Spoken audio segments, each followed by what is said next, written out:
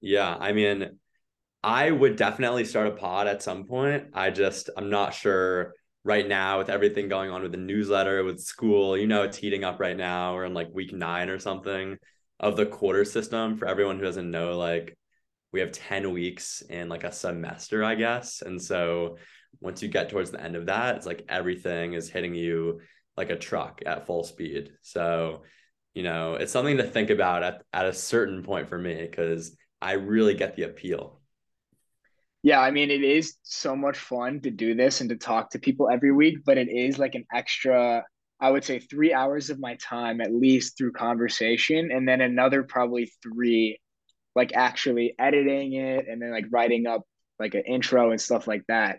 And so it is a lot to juggle with the quarter system, like you said. Um, and my newsletter is not as intense as yours. So like my newsletter usually only takes like an hour a week to write, Right. just about like a topic that I'm interested in, whereas yours is like much more nuanced. So like how many hours a week are you devoting to that right now? Last week I tried to track how many hours I was spending on the newsletter because I was interested myself. Because I'm like, how can I cut down or be more efficient? And by like Wednesday, I couldn't remember to fill it out. I was like getting confused on whether or not, like, how much time I was spending. Because I'll go in and out of newsletter mindset like constantly throughout the day, just checking Twitter DMs count, just responding to emails count. I'd say Mm. at a high level, I'm probably spending 3 hours per newsletter. So I'm writing twice a week. So that's 6 hours there. I would say close to double that probably on like that amount on everything else as well. So probably like 4 to 6 hours on everything else. So getting sponsorships, um, like reaching out to people in the industry who I want to talk to, getting on calls with people who I think I can learn from, like strategizing over what the growth plan is going to be for the next few weeks, and just talking to people. I'd say is probably another 4 to 6 hours, but that's where the lines get blurry between like, is this networking or is this like part of the newsletter plan? So I'd say right now I'm at like probably 8 to 10 hours a week on the newsletter. So it's definitely my biggest priority right now. I honestly feel like I spend more time on it compared to schoolwork, which not sure Yeah, if that's great. I hope my parents aren't listening, but that's dude, kind I of where was I'm gonna at now. I was gonna say the same thing. Literally as you were talking, I was thinking that. I was like, okay, to just like compare the amount of time I'm spending on Twitter, podcast, newsletter, and then like all that goes into that, because it's not just writing the newsletter, it's like the networking aspect. And then for the podcast, like for me, a big aspect of it is the networking and like being in the DMs and talking to people.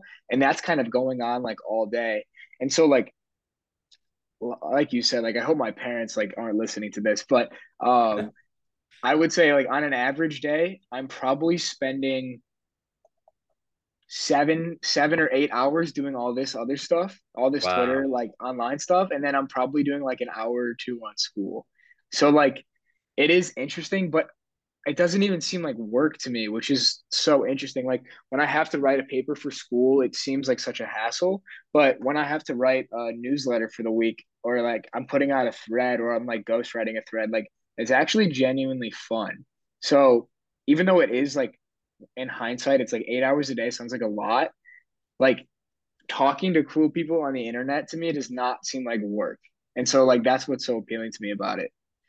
Yeah, yeah. And you're exploring your interests in those 8 hours. It's not like necessarily work, like you were saying, but I totally agree. It's a weird thing to like enter this online game and then have this real world game also going on at the same time. I feel like both of us right now are in too deep. Like you can't turn back right now, We're No. already on the path towards like playing this online game, so we can't really go back. What we can do now is just try to balance these two worlds, and like make the most of our time right now. And yeah, I'd say like to parents who want their kids to be like devoted academics, like don't let them get a Twitter account. Now That's a turn off the episode right now. Like, yeah, do not listen to anything we're gonna say because we're gonna influence yeah, people yeah. in a bad way. You need like a content warning for parents and kids.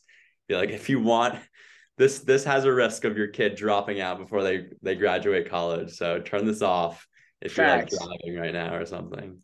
No, you're exactly right. It's like the Matrix, bro. Like once you take this red pill and enter this online game, like you're not gonna want to go back. And I didn't realize how true that was until I started doing it, and then meeting all these other people online who are doing it.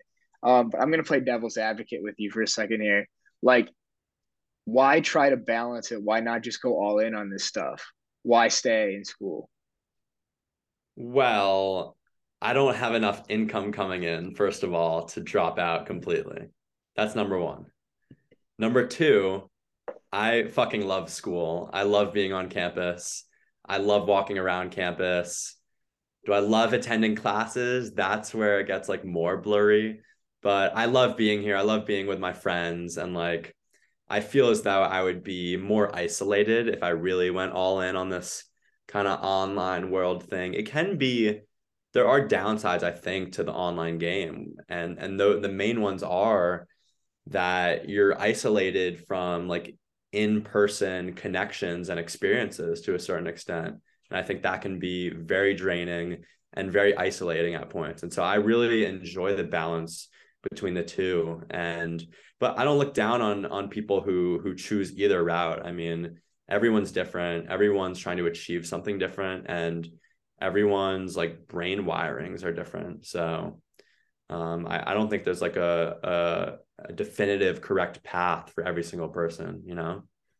Yeah, I totally agree. And I was totally playing devil's advocate there because I've actually talked to a lot of people on Twitter and stuff who are like, bro, like you need to drop out, like you're just wasting your time. But, I think there are a lot of benefits to like still being in school.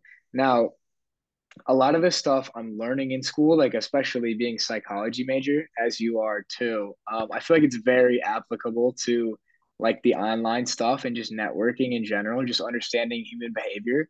I mean, that is going to pay dividends in the future, as well as the connections. Like, if you were just doing the online stuff, like you're not going to be making these in-person connections, like you said. And I've already noticed that like it can seem a bit lonely at times. Like when you're just like doing this stuff, it feels like you're in this bubble. But then when you enter the real world, like nobody out there is really doing the same things you are. And that's why it was so interesting when we met originally, like to hear somebody else who was actually in a Twitter space. Cause I thought like, am I insane? Like I don't know anybody doing this. But yeah, there's definitely pros and cons to it. How would you say like on a daily basis, like are you balancing school and your other stuff like the newsletter and Twitter and stuff? Like do you have a set schedule that you stick by, or is it kind of just like changing on a day-to-day basis? Yeah, it's a good question. And I think it changes week to week depending on what I have going on. So this week is kind of lighter in terms of schoolwork. Not much going on for our research site class, obviously, as you know. Right. Uh, and so I do all the schoolwork. Like I'll sit down and do all the schoolwork I can, and that's due like in the next few days. And then that frees up time for everything that's more creative, more aligns with my interests and with the newsletter. More opportunities to connect with people professionally or online. And so that's where I can kind of experiment and go down rabbit holes and really enjoy myself. And so I try to get the schoolwork out of the way first so that it's not in the back of my head. And then it makes me feel better, honestly, knowing that I've gotten the schoolwork down, because then I know I'm not sacrificing my academic performance for like something else that's, I guess, maybe more risky, more unknown. And kind of going back to your earlier question about like why stay in school when there's so many other opportunities out there? Like, are you missing out? Another thing is that I like to just hedge my bets. I like to have backups. Um, I have confidence in myself that I can play this online game and do well, but at the same time, there's a lot of unknowns most people who I've grown up around are in more traditional fields. And so there is this part of me that's like, this actually might not work out, this side of my interests. What if Twitter goes berserk?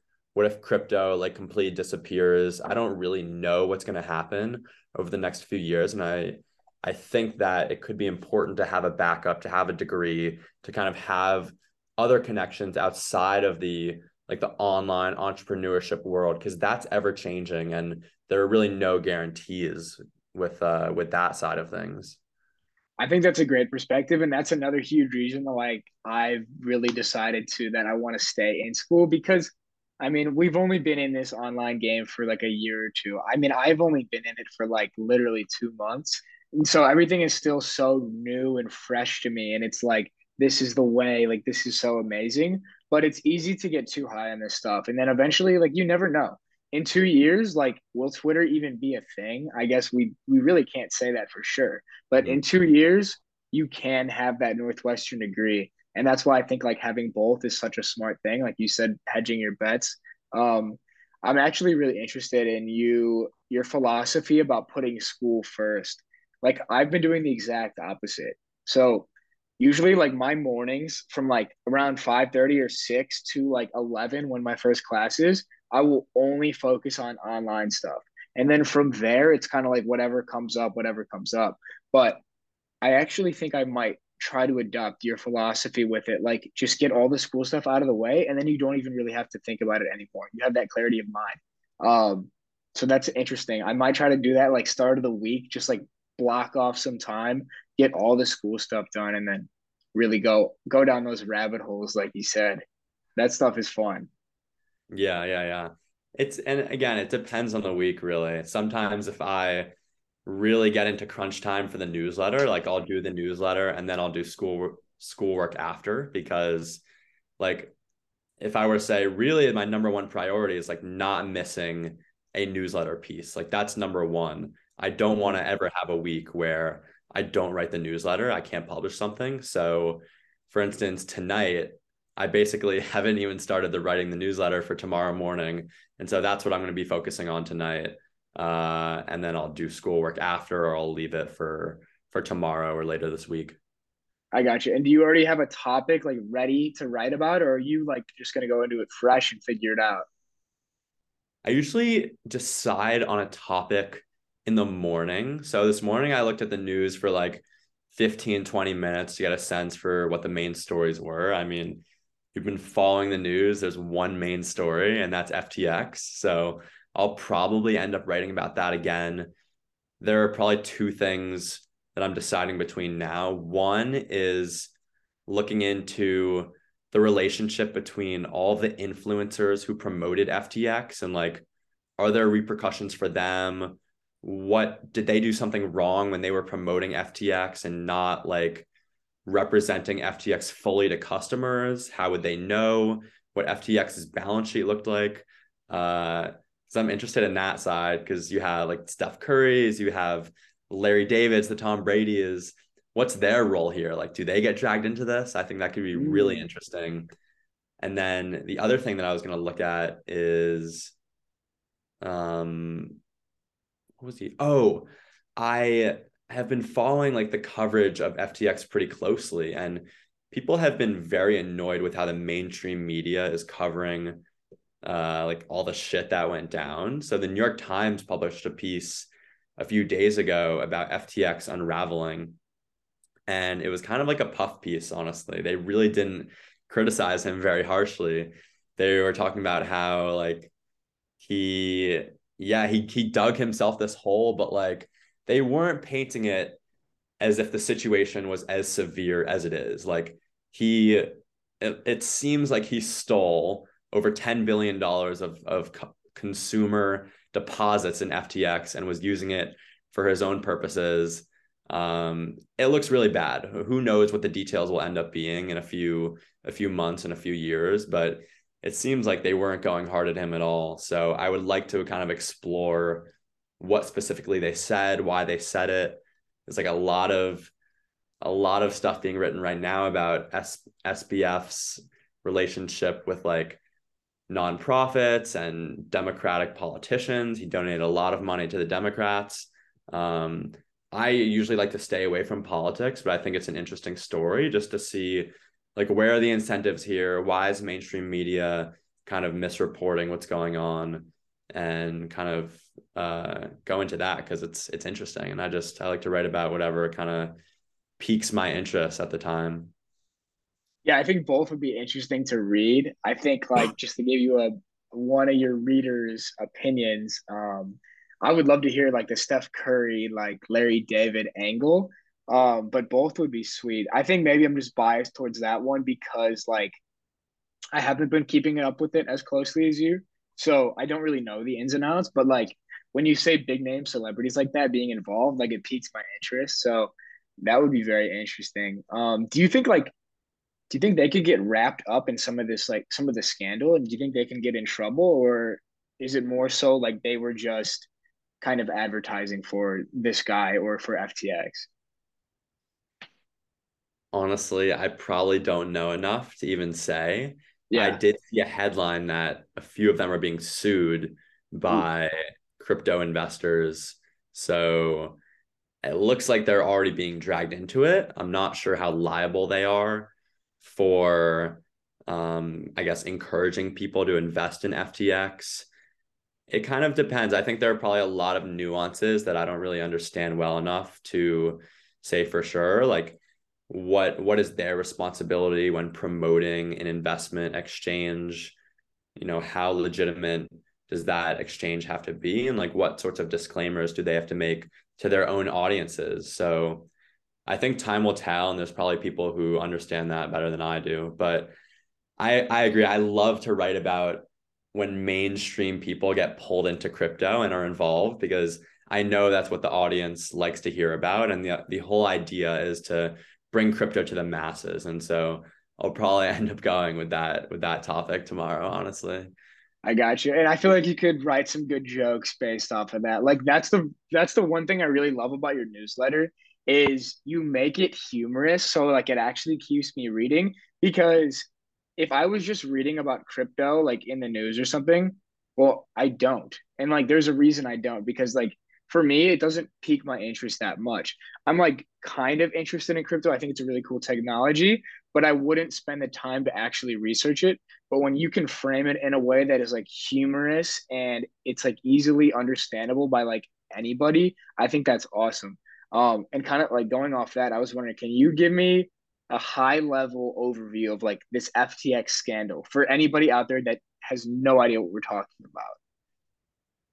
Yeah, well, first, I appreciate those words about kind of how I write the newsletter because that really is the goal. And I'll answer that other question after just this part quickly. But I grew up hating reading, hating writing. Those were like the two worst things. I never wanted to hear those words in class. I just wanted to do math problems.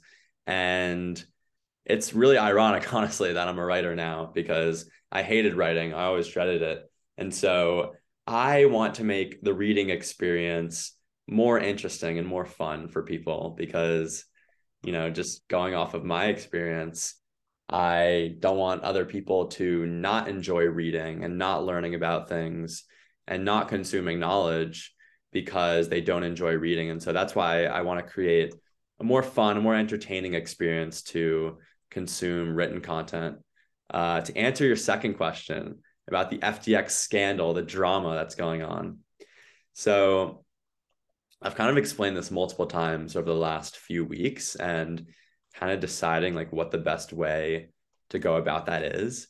I think I'll kind of go with how I framed it in the newsletter. So Sam Bankman-Fried, who was seen and portrayed by the media as kind of the crypto darling. He was a 29-year-old billionaire, effective altruist, kind of MIT grad, this very like quirky tech entrepreneur.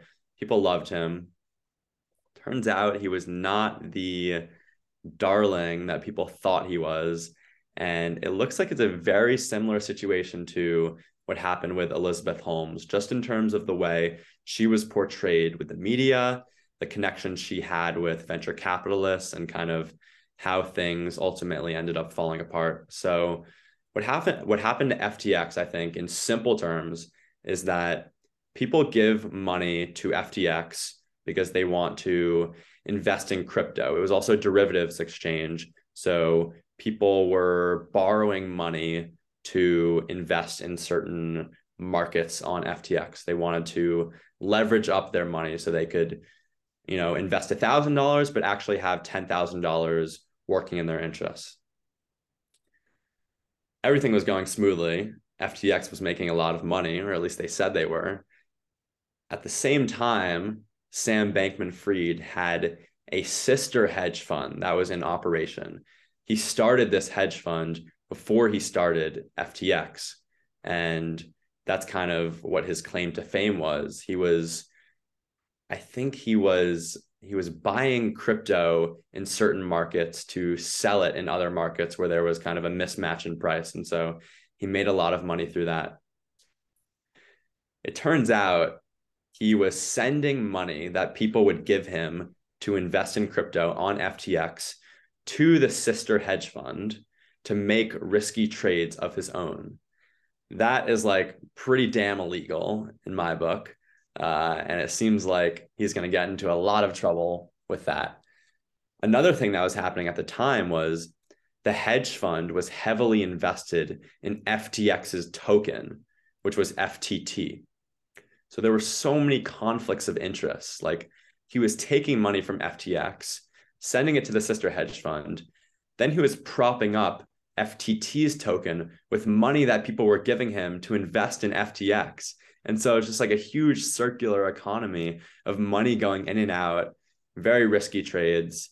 There was a lot more shit that went down that I don't fully understand yet, but that I'm trying to better understand so I can explain it to people. But I think those are the two things that at a high level are where he messed up. And there's a lot of other crazy details that are coming out about how he was operating the exchange, like what relationships he had with people who were operating FTX and who were operating the sister hedge fund. Like the woman who was running Alameda, I think, I'm not sure how you pronounce it, but that was the hedge fund, was his like on and off girlfriend, I think. And so that was really weird. And it seemed like they were all like living in an apartment in the Bahamas. 10 of them were just living there and kind of running both operations from there. Really weird stuff. It's a crazy story. And yeah, I'm just trying to figure it all out as it's unraveling. Yeah, it is fascinating stuff. And like, how did he get caught? Like, what did he do where it was like the tipping point?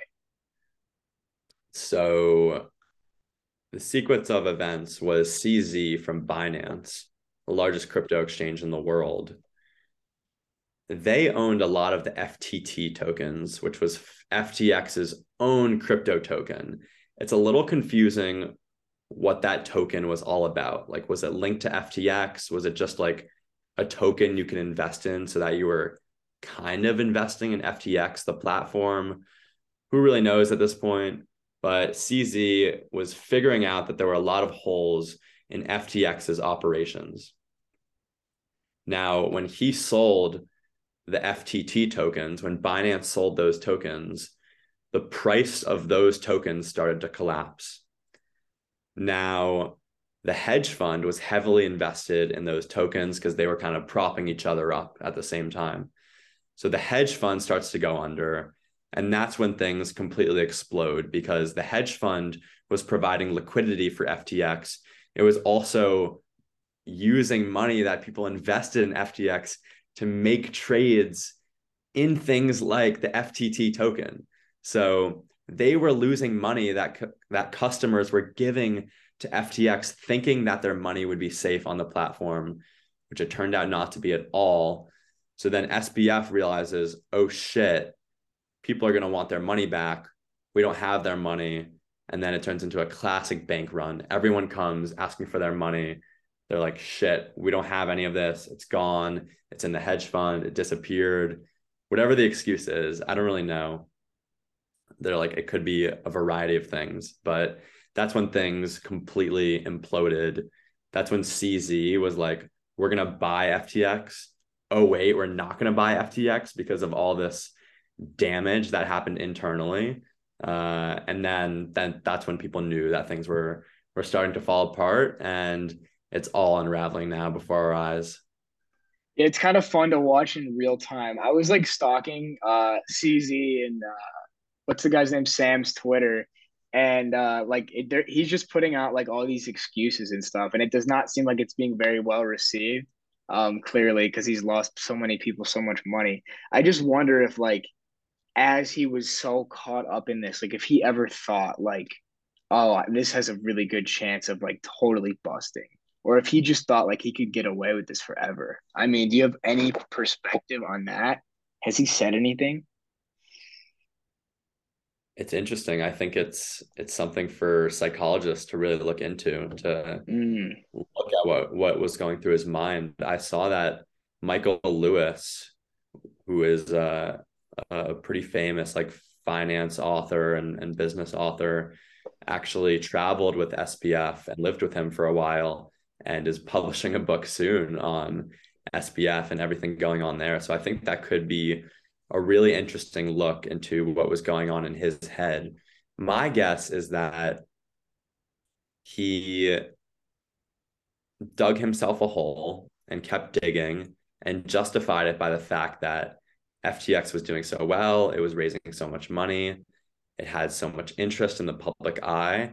And I would guess that he thought he could kind of justify any amount of risk because things were working out and he became so successful at a young age. And once he kept once he expanded the boundaries of what was allowed or what would be considered appropriate, he just kept reaching beyond that point. And I think it'll be interesting to see exactly what happened when more information is released. But I think it could be a similar story to what happened with Theranos, obviously.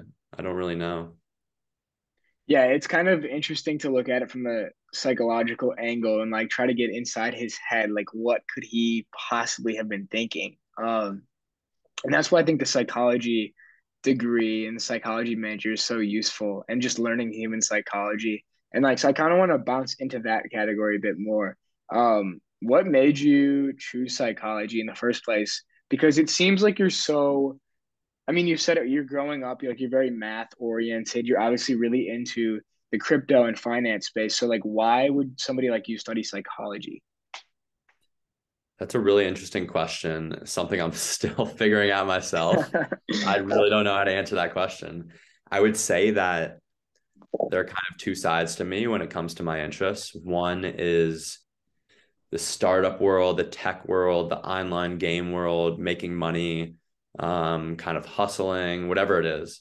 The other side is psychology, learning about people, learning about emotions, learning about how the brain works, and just trying to figure out like what's the best way to operate in society, what's the best way to design a life, to optimize a life, to connect with peers and to connect with my family. I am always kind of questioning what the best way to go about things are. And I think a lot of that leads back to how we were raised, what we were taught growing up, and what our intentions are in the moment. And all of that has to do with psychology. It has to do with biases that we have. It has to do with like cognitive shortcuts that we make to try to figure out what the best decisions are. And so I've become really interested in learning about how the mind works because I am obsessed with how the world works and how people should live their lives. I think a lot of it leads back to how we're raised, what our parents taught us, and stuff like that. I'm also really interested in therapy. I have attended therapy before to kind of work through some more personal issues that I've had. That's a podcast for a later day, perhaps. We'll stick to crypto and psych for now. But I think therapy is an amazing thing. And honestly, I'd consider becoming one at some point if I get bored of startups. So That's where my interest kind of lies for psych, but I'm really trying to figure that out myself. Yeah, we're actually in a very like similar headspace with that. I would say I've actually thought about going the therapist route myself after a couple of reasons. So one, I started going to a therapist myself this past year, and it was like the greatest thing that has ever happened to me.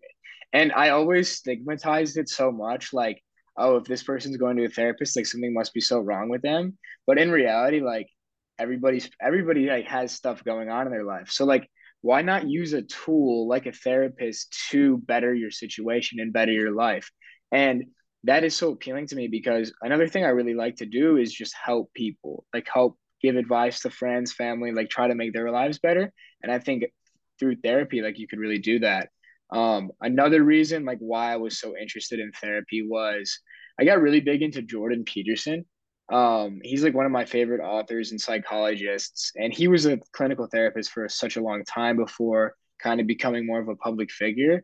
But I just like that whole angle of like being a professor of psychology while doing clinical practice while also like writing your own book and stuff. And yeah, it's a really interesting angle.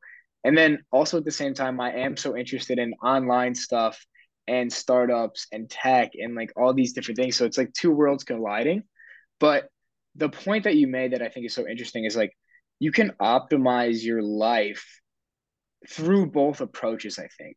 Like, so let's say you do the online game, you're able to create a life where you can live anywhere you want. You can work a couple hours a day online, setting up systems that are optimized for you and have a real work life integration or a work life balance. And that ties in with the psychology, like everything we learn about in terms of motivation and fulfillment and happiness and the things that you need to live a well fulfilled life. Like they could all work together through this online stuff rather than, at least for me, I did an internship last winter in like a very corporate finance job. Um, and my motivation was so low. Like I woke up every day just hating it, like having to get on the train and just like it felt like my work was meaningless. And that all ties into psychology. And now that like I'm pursuing this stuff on my own and like really trying to build my own brand, like it feels so motivating and fulfilling. So I think it's cool like to tie these two kind of seemingly polar opposite things together because I think it's very valuable.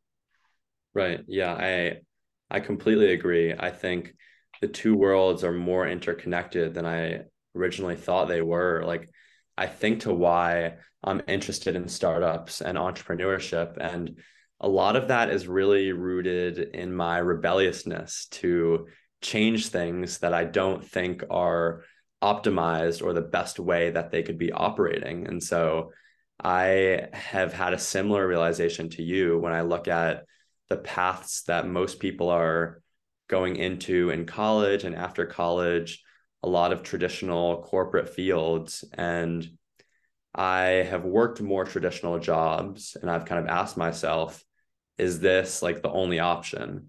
And that's how I discovered like, oh, there's this thing called entrepreneurship where you can build things, you can work for people who are building alternatives to systems, to institutions. And that was a really exciting idea for me because I am like eternally unsatisfied with things. And so I I see like another way to go about my professional career, my academic career.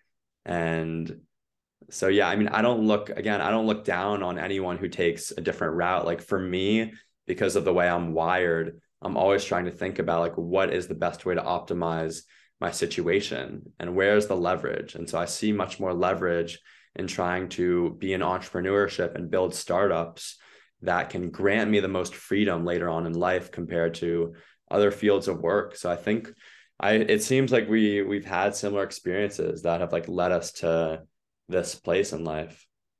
Totally. And like the rebellious nature that you were talking about, like I didn't really realize I had that in myself until quite recently, until I kind of stopped playing football.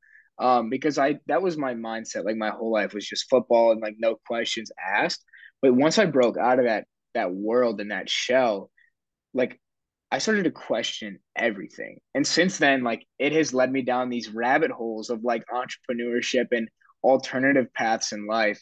And, like you said, like not looking down upon people who might be going a more conventional path. It's just, I don't think that's for me. And Mhm. that's okay. Like realizing that you're different and that's okay. Like I think is so powerful. And another point you hit on that I loved, and I could talk about this all day, is leverage and like how you can attain freedom through leverage. And I mean, it really started to set in with me once I started consuming a bunch of like Alex Hormozzi's content and Naval's content. Like Naval's whole philosophy is you can't build wealth without having leverage. And you can only have leverage by owning some part of a Right. business or being some type of entrepreneur. And that was like a mindset switch in my head. I had an employee mindset like my whole life. Like I would just go work a corporate job and like get paid nice and save for retirement. But then it's like, why? Like if I want to live a life where I have control over my time on every single day and can choose what I want to work on, like for me, that is so exciting and energizing. And one of my professors yesterday in my class, he was actually giving us career advice, and he was like, don't just take the conventional path. He's like, choose stuff that energizes you, and this stuff energizes me, so that's why I'm going for it. Right. Completely agree. And another thing that links back to our different psychologies, and for me, is that I like to question things a lot. I never kind of just believe what someone tells me. And so when I think about where I want to be when I'm older and where I want to be now, it's okay, thinking about how much time I want to spend with my family. How can I optimize the amount of time I get to spend with my family? How can I optimize how much passion and fulfillment I get from my job? How can I optimize my schedule so that I can do whatever I want whenever I want? And so there's this other path of like being on the hedonic treadmill and continuing to go and go and get the promotion and get on to the next job and keep working hard. But at a certain point, I think people have to ask themselves, like, for what? Like, what is the end goal? Do you really want to work for 40 years and then be freed at 65 or 70?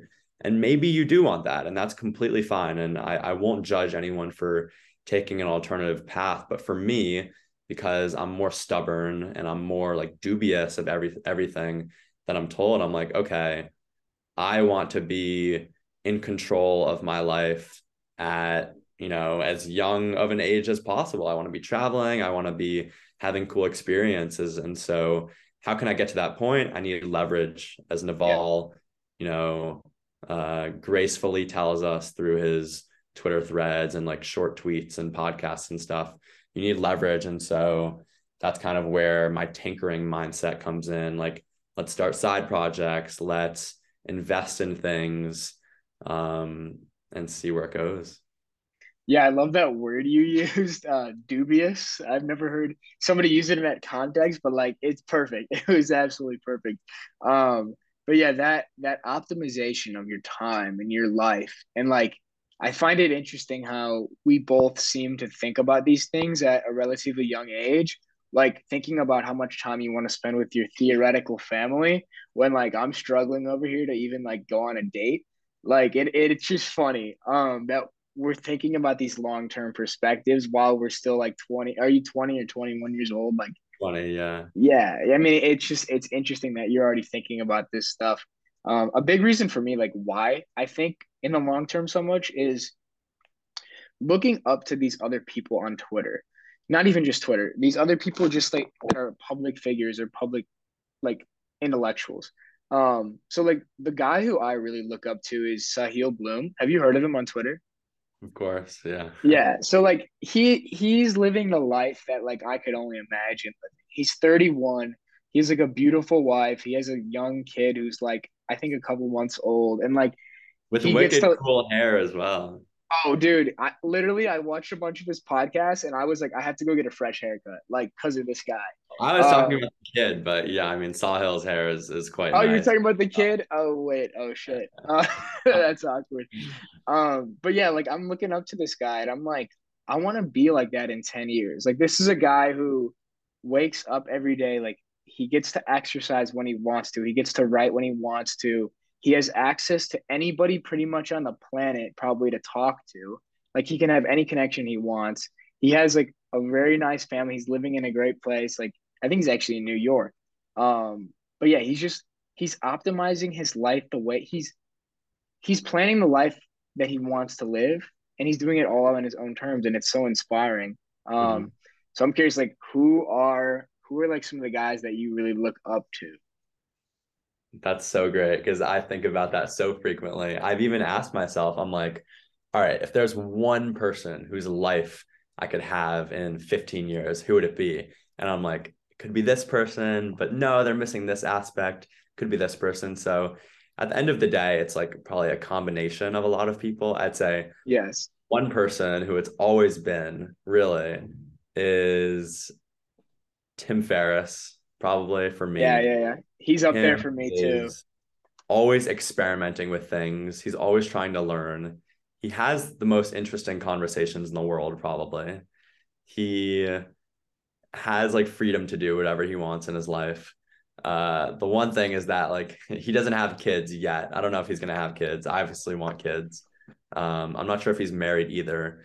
So there's not like one person who fits every single thing that I'm looking for, but Tim kind of lives like a professional and personal life that I admire a lot. He is very ambitious and very rebellious and also kind of he has that same questioning nature that I have. Like, could things be better? Like, what's the best way to live life? Just trying to learn from everyone around him. And I've always been a huge fan of his podcast. So I've looked up to him a lot. And I think he is a really good person. He does a lot of great work with like mental health nonprofits, with psychedelics research. And it seems like he's really just putting all of his resources back into society and trying to create like a better world than he came into it. So he's probably the first one that comes to mind. But like Sahil's life doesn't look too bad either. So there are a lot of Yeah, guys and ladies as well who seem like they're really kind of crushing life that I look up to. totally. And I feel like it doesn't have to just be one person. Like you can pull little bits from each person. And I have a whiteboard like sitting right above my desk with like it's maybe 10 to 12 people that I want to take certain character traits from. And Tim Ferriss is up there, like learning slash curiosity. Um, I've recently started to go down his rabbit holes a bit, but I haven't gone too deep. But I actually have the 4 hour work week like sitting right here. And you're the third person today that I've talked to about Tim Ferriss. So I feel like it's a sign that like I just need to crack open this book and just like buzz through it. You will Have you read it? demolish, you will destroy that book. You will You've read destroy it? that book. I have read it. I read it twice actually. It's so good. It's like the Bible Yeah. for anyone who wants to play the entrepreneurship game. Uh, Okay. Okay. it's I'm kind so of like a excited. religion. Yeah, no, and I know what you mean by that because that's how I feel by when I reread the Almanac by Naval. I crack it open like every couple weeks, just like taking little insights and tidbits. Mhm. Like it's literally a philosophy for how to live your life. But I kind of wanted to go more into like these people we look up to because I nerd out over this stuff. For sure, for sure. Is there any other guys who you like who you take inspiration from, or girls for that matter too? Yeah, I'm trying to think. Oh, the other obvious guy for me, there's Tim Ferriss, and then honestly, this guy might have the number one spot if I'm thinking about it. Ryan Holiday. You Yeah, know the Ryan? Daily Stoic. Yes. So Ryan is another one of those guys who seems like he has such incredible balance and fulfillment in his life and is just completely living day-to-day life how he would want to live it. Like if you asked him, what does your ideal life look like? I am confident his answer would say what I'm doing right now. He's Exactly. writing, he's reading a lot. He seems very balanced emotionally. He seems like he has incredible connections with his friends and family. I was in Austin last winter break, so almost a year ago, and I went to his bookstore because I really wanted to meet him. And I heard that he sometimes hangs around the bookstore. So I actually went twice. I didn't get to meet him, but Ryan, if you're listening, I I'm gonna be back. We're gonna meet at some point because he's probably the GOAT for me in terms of like life optimization. He seems like he's just living it up. He doesn't really care about like being the richest or the most famous. He is just trying to have the best possible family he can have, and he's trying to distribute the most amount of wisdom into the world through the ancient Stoics, which is a philosophy that I follow and I really appreciate. And I think he gets a lot of fulfillment out of that. So I love Ryan. I think he's an unbelievable guy. I just cracked open his book. I'm just gonna grab it because I got it in reach. Discipline is Destiny. Oh, beautiful. It's part of his 4 book series on the 4 ancient Stoic virtues. So it's been great so far. He's another one of my guys. But what about for you? Who are the other kind of people that stand out on your whiteboard? Yeah, so I got a bunch, but like I want to go back into Ryan briefly. I just ordered his book, the 365 like bits of wisdom. I forget exactly what it's called, but it's like, do you read one excerpt per day for a year? Is that the thinking? I think it is. Okay, It's like yeah, I can't remember what it's called, but it's like gotcha. it's supposed to be like one little short story per day. Okay, yeah. So I'm excited to like probably I'm gonna start that on January 1st and then do it like throughout the whole year is my thinking. But I've also gotten pretty big into Ryan Holiday. And I found it so interesting how he was an apprentice for Robert Greene, and Robert Greene is another one of like my favorite authors. Yeah.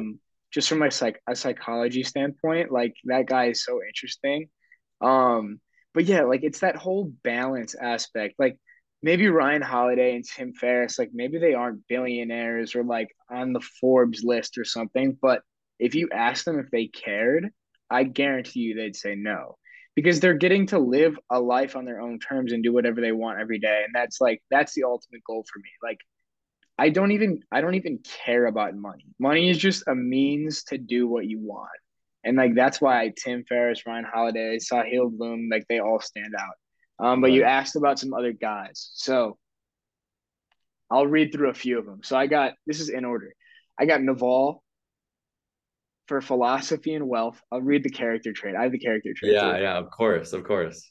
So Naval for philosophy and wealth, Sahil for writing and balance, Andrew Huberman for health, Oh yeah, that's a Jordan classic. Peterson. Yeah, I love Huberman. He's like changed my life in such a The meaningful way. beast. Yeah. I got Jordan Peterson for like psychology and depth of thought. Alex Hormozy for consistency.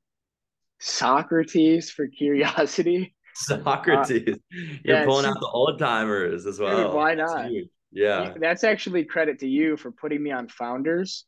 Well, I guess you put me onto Not Investment Advice, which put me onto Founders. Mm. But he did an episode on Socrates, and like this guy was just he was obviously a philosopher, but he would just like walk around Greece and just like talk to everybody. He was just so curious, and I think that's such an admirable trait. Then I That's got great. That's great. Michael Jordan for mindset, David Goggins for discipline, Matthew McConaughey for adventure, Tim Ferriss for learning, Marcus Aurelius, Stoic philosophy for self control, and then Steve Jobs for singularity of focus. So like Wow. those are the guys that I look up to. That's a stacked list you got there. It's a Dude, stacked like list. there's so much inspiration to pull from all these people. I mean, there's even more that I didn't even have space to write down. But like, why would we not try to take these traits from these people? Yeah, yeah. And I love how you say take these traits because there are a lot of those guys who I would be really scared to be living their lives, like to live Mhm. Steve Jobs' life, to live David Goggins' life. I would be Oh like, yeah, fuck no, like there's right. no way. But there are certain aspects of those people that I think we can incorporate into our own lives to make them better. And I think that's what it's all about. Like you don't want to be everyone is going to end up in a different place and like I'm not sure if it's the best mindset to be like I want to live exactly like this person lives because Yeah. who knows like they could be struggling with a lot of things in their life. Like I guess David Goggins like would have an interesting take because if I were to say like he's struggling with a lot of things, he'd be like, fuck yeah, I am. Like, that's good. Like, Yeah, right, he would right. not like, so I guess I have a different perspective on his life than I'm sure he does because he's living it, you know. But I look at him and I'm like, he's a fucking menace. He's a beast. He's Yes. like, when I don't want to work out, like I'll listen to some of his Instagram videos and I'll Oh, be right same here. out of the gates. But then I'm like, do I really want his life? Like, it seems like he has just devils in his mind being like, you're not good enough, like Hmm. you're soft, all this stuff. Maybe that's what works for him. Like, again, no judgment, but I think your approach to that is awesome. I try to incorporate that into my life. Yeah, it's so fun to do that. And like you said, like not trying to literally be them. And I used to fall into that trap, like trying to actually become somebody else. And I did that a lot in football. Actually, I was going to ask you this. You're not related to Julian Edelman, are you? No, No? no, I tell people I am sometimes as like a joke, Okay. but I I think can't say actually I am. the last name might be written different. I have his book over here. It's the Um, same last name, is same it? last Okay. name. Yeah. Yeah, but like for him in football, like I wasn't trying to like really take character traits from him. I was like trying to be him. And it didn't work for me. And like Right. it was a real learning moment. Like you can only be yourself. I think Naval says it. It's like keep refining what you do until you're the best in the world at it. And like you can take inspiration from all these people, but at the end of the day, you got to be yourself. And I've actually done this exercise or like experiment with people in my own life, like friends and family, to like because if somebody's in your life, like friends or family, and you're close to them, that means like you admire something about them. And so Hmm. it's like, what trait can you take from that person and incorporate into yourself?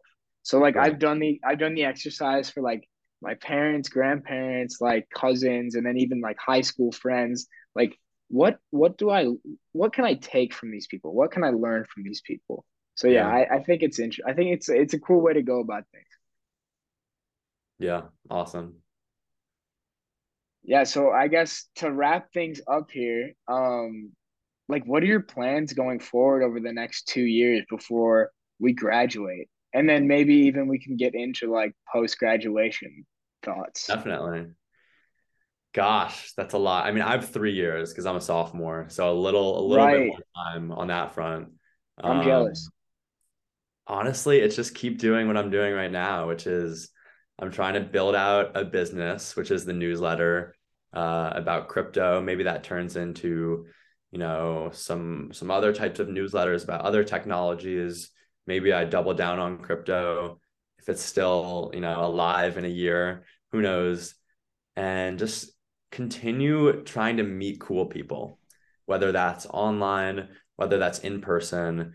Try to have amazing experiences in college with people, try new things. I think that's another thing that I'm trying to balance is like I love writing the newsletter and I love putting my all into one thing, but I also don't want to take away from the incredible place I'm in right now where I'm surrounded by thousands of extremely bright people my age. And I want to find ways to take advantage of that better because there are really smart people that I'm not coming into contact with much because I am in my own circles at this point, which we all are. But I think it's stepping out of those circles sometimes to really create new experiences.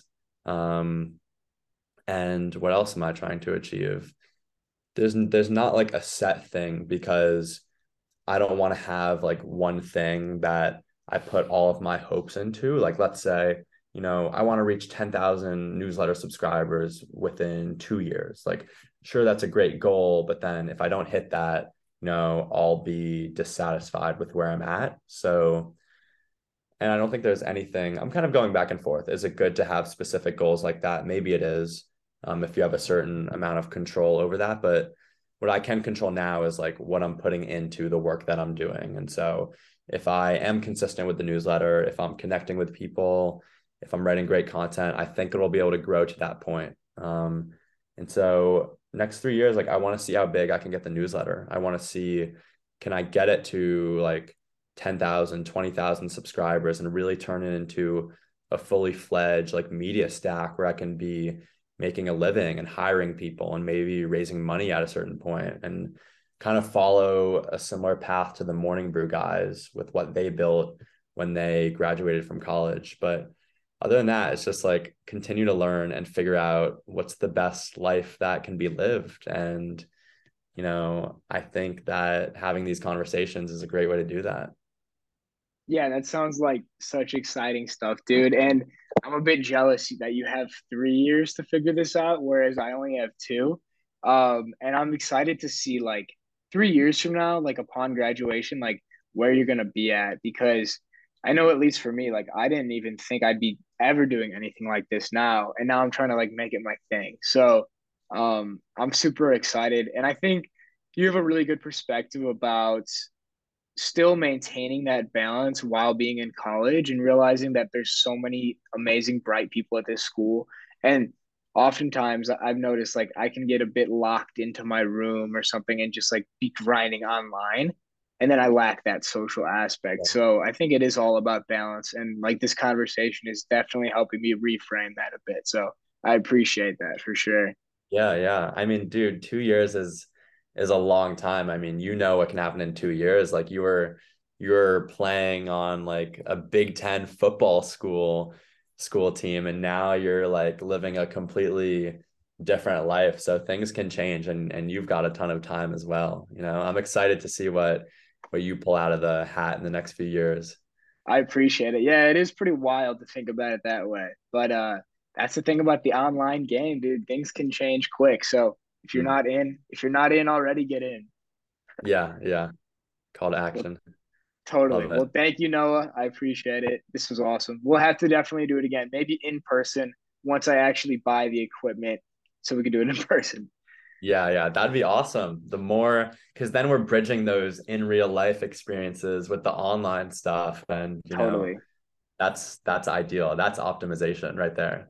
That's some human psychology too. Yeah, Yeah, totally. yeah, exactly. Love it. Well, dude, I really appreciate you having me on here. This was my first podcast, so I hope it went like somewhat well. No, But you killed it. that You was killed it. It awesome. was it was fun. It was a lot of fun. Thanks, man. I Awesome. appreciate you. Yeah, Yeah. sounds good. See you.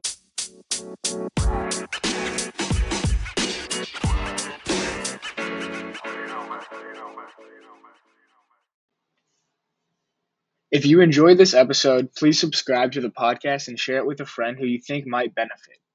You can also find me on Twitter for key takeaways from these episodes at Jack Moses0.